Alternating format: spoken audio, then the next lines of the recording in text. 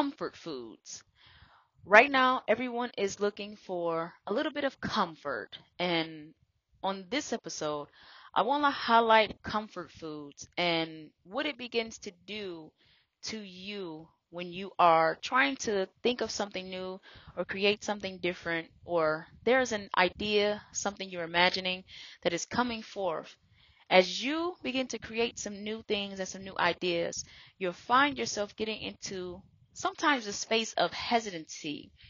But with this hesitancy, you will stop, or you may even find yourself being in a space where you're thinking about some stuff and you're out in the unknown.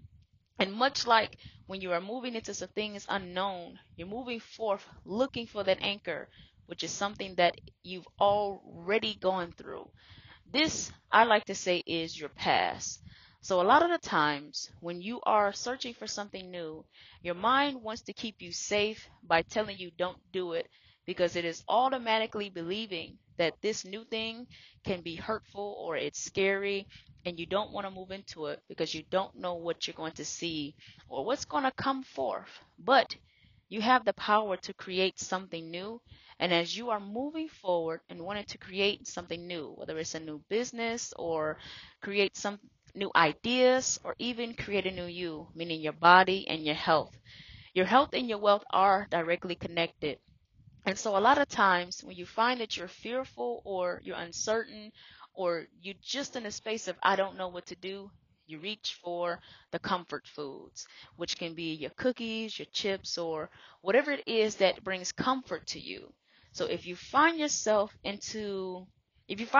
going into some things that are new, don't reach for the comfort food.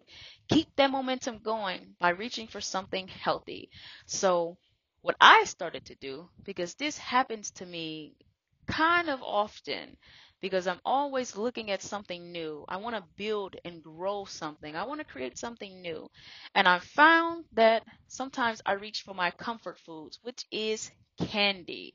And so I stopped reaching for candy. Whenever I feel that something's coming forth and I'm getting into a space of breakthrough, I keep that momentum going by looking for something that is going to be healthier for me. And a lot of times when you feel like you just want to chew, that is stress. And when you want to just chew, you chew, you guessed it, your comfort foods. So what I started to do is I am vegan. So my comfort food, and most of the time, is candy. But now I choose to reach for something healthy. And what do I reach for? My nuts and my seeds. I love sunflower seeds, especially the unshelled kinds, because it's easier to get to and I don't have to worry about where I'm going to put the shells once I get the seed out of it. So reach for something that is healthy, and you'll find yourself moving away from wanting comfort food and wanting something that is going to help grow you and move you forward and keep the momentum going in your mind.